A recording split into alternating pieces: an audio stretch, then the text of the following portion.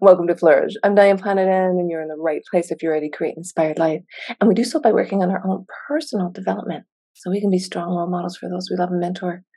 Today is chapter 38 on autism, week 7 on Psych 100 at Queen's University, or whichever university you go to. This is an open courseware, so there's quite a few universities that use this particular program, and I hope you enjoy. Let's get started. Autism, insights from the study of the social brain. Autistic people often struggle with initiating, maintaining, and understanding social interactions. Social neuroscience is the study of the parts of the brain that support social interactions, or the social brain. This module provides an overview of ASD and focuses on understanding how social brain dysfunction leads to ASD. Our increasing understanding of the social brain and its differences in ASD will allow us to better identify the genes that cause ASD and will help us to create and pick out treatments to better match individuals. Because social brain systems emerge in infancy, social neuroscience can help us to figure out how to diagnose ASD even before the symptoms of ASD are clearly present. This is a hopeful time because social brain systems remain malleable well into adulthood and thus open to creative new interventions that are informed by state of the art science. The learning objectives for this chapter to keep in the back of your mind as you are reading along or listening is to know the basic symptoms of ASD. They're referencing autism, of course. Distinguish components of the social brain and understand their differences in ASD. Appreciate how social neuroscience may facilitate the diagnosis and treatment of ASD. Defining autism spectrum conditions.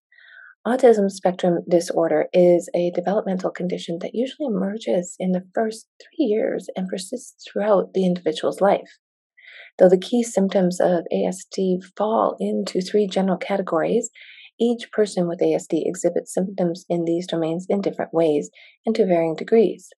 The phenotypic heterogeneity reflects the high degree of variability in the genes underlying ASD. Though we have identified genetic differences associated with individual cases of ASD, each accounts for only a small number of the actual cases, suggesting that no single genetic cause will apply in the majority of people with ASD. There is currently no biological test for ASD. ASD is defined by the presence of difficulties in social interactions and communication, combined with the presence of repetitive or restricted interests, cognitions, and behaviors. The diagnostic process involves a combination of parental report and clinical observation. Children with significant impairments across the social communication domain who also exhibit repetitive behaviors can qualify for the ASD diagnosis. There is a wide variability in the precise symptom profile an individual may exhibit. Since Kanner first described ASD in 1943, important commonalities in symptom presentation have been used to compile criteria for the diagnosis of ASD. These diagnostic criteria have evolved during the past 70 years and continue to evolve. Yet impaired social functioning remains a required symptom for an ASD diagnosis. Deficits in social functioning are present in varying degrees for simple behaviors such as eye contact and complex behaviors like navigating the give and take of a group conversation for individuals of all functioning levels. Moreover, difficulties with social information processing occur in both visual and auditory sensory modalities. Consider the results of an eye tracking study in which Pelfrey and colleagues in 2002 observed that autistic individuals did not make use of the eyes when judging facial expressions of emotion. While repetitive behaviors or language difficulties are seen in other disorders, the basic social difficulties of this nature are unique to ASD. Onset of the social deficits appears to precede difficulties in other domains and may emerge as early as 6 months of age. Defining the social brain.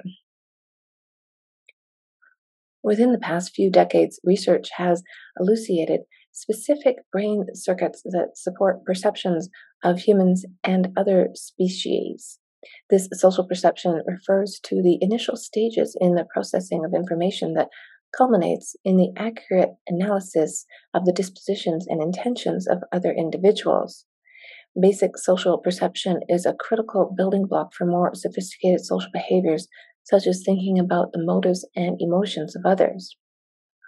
Brothers first suggested in 1990 the notion of a social brain, a set of interconnected neuroanatomical structures that process social information, enabling the recognition of other individuals and the evaluation of their mental states.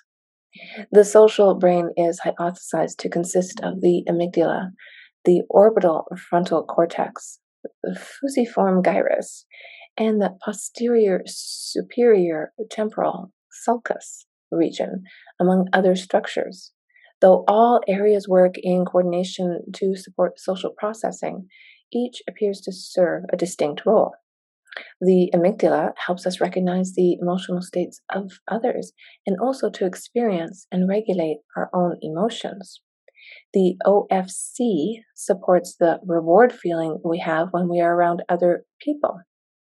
The FG, located at the bottom of the surface of the temporal lobes, detects faces and supports face recognition. The posterior STS region recognizes the biological motion, including eye, hand, and other movements, and helps to interpret and predict the actions and intentions of others. Current understanding of social perception in ASD. The social brain is of great research interest because the social difficulties characteristic of ASD are thought to relate closely to the functioning of this brain network. Functional magnetic resonance imaging, fMRI, and event-related potentials are complementary brain imaging methods used to study activity in the brain across the lifespan. Each method measures a distinct facet of brain activity and contributes unique information to our understanding of brain function. fMRI uses powerful magnets to measure the level of oxygen within the brain, which vary according to changes in neural activity. As the neurons in specific brain regions work harder, they require more oxygen. fMRI detects the brain regions that exhibit a relative increase in blood flow and oxygen level while people listen to or view social stimuli in the MRI scanner. The areas of the brain most crucial for different social processes are thus identified, with spatial information being accurate to the millimeter. In contrast, ERP provides direct measurement of the firing of groups of neurons in the cortex. Non-invasive sensors on the scalp record the small electrical currents created by this neural activity while the subject views stimuli or listens to specific kinds of information. While fMRI provides information about where brain activity occurs, ERP specifies when by detailing the timing of processing at the millisecond pace at which it unfolds. ERP and fMRI are complementary, with fMRI providing excellent spatial resolution and ERP offering outstanding temporal resolution. Together, this information is critical to understanding the nature of social perception in ASD. To date, the most thoroughly investigated areas of the social brain in ASD are the superior temporal sulcus, which underlies the perception and interpretation of biological motion, and the fusiform gyrus, which supports face perception. Heightened sensitivity to biological motion for humans, motion such as walking, serves an essential role in the development of humans and other highly social species. Emerging in the first days of life, the ability to detect biological motion helps to orient vulnerable young to critical sources of sustenance, support, and learning, and develops independent of individual experience with biological motion. This inborn life detector serves as a foundation for the subsequent development of more complex social behaviors. From very early in life, children with ASD display reduced sensitivity to biological motion. Individuals with ASD have reduced activity in the STS during biological motion perception. Similarly, people at increased genetic risk for ASD but who do not develop symptoms of the disorder, i.e., unaffected siblings of individuals with ASD, show increased activity in this region, which is hypothesized to be a compensatory mechanism to offset a genetic vulnerability. In neurotypical development, preferential attention to faces and the ability to recognize individual faces emerge in the first few days of life. The special way in which the brain responds to faces usually emerges by 3 months of age and continues throughout the lifespan. Autistic children also show reduced activity in the FG when viewing faces. Slowed processing of faces is a characteristic of autistic people that is shared by parents of children with ASD and infants at increased risk for developing ASD because of having siblings with ASD. Behavioral and attentional differences in face perception and recognition are evident in autistic children and adults as well. Exploring diversity in ASD. Because of the limited quality of the behavioral methods used to diagnose ASD and current clinical diagnostic practice, which permits similar diagnosis despite distinct symptom profiles, it is possible that the group of children currently referred to as having ASD may actually represent different symptoms with distinct causes. Examination of the social brain may well reveal diagnostically meaningful subgroups of autistic children. Measurements of the where and when of brain activity during social processing tasks provide reliable sources of the detailed information needed to profile autistic children with greater accuracy. These profiles, in turn, may help to inform treatment of ASD by helping us to match specific treatments to specific profiles. The integration of imaging methods is critical for this endeavor. Using face perception as an example, the combination of fMRI and ERP could identify who of those autistic individuals shows anomalies in the FG and then determine the stage of information processing at which these impairments occur.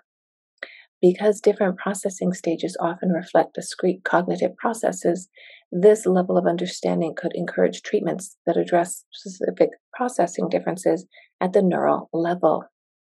For example, differences observed in the early processing stages might reflect problems with low-level visual perception, while later differences would indicate problems with higher-order processes, such as emotion recognition.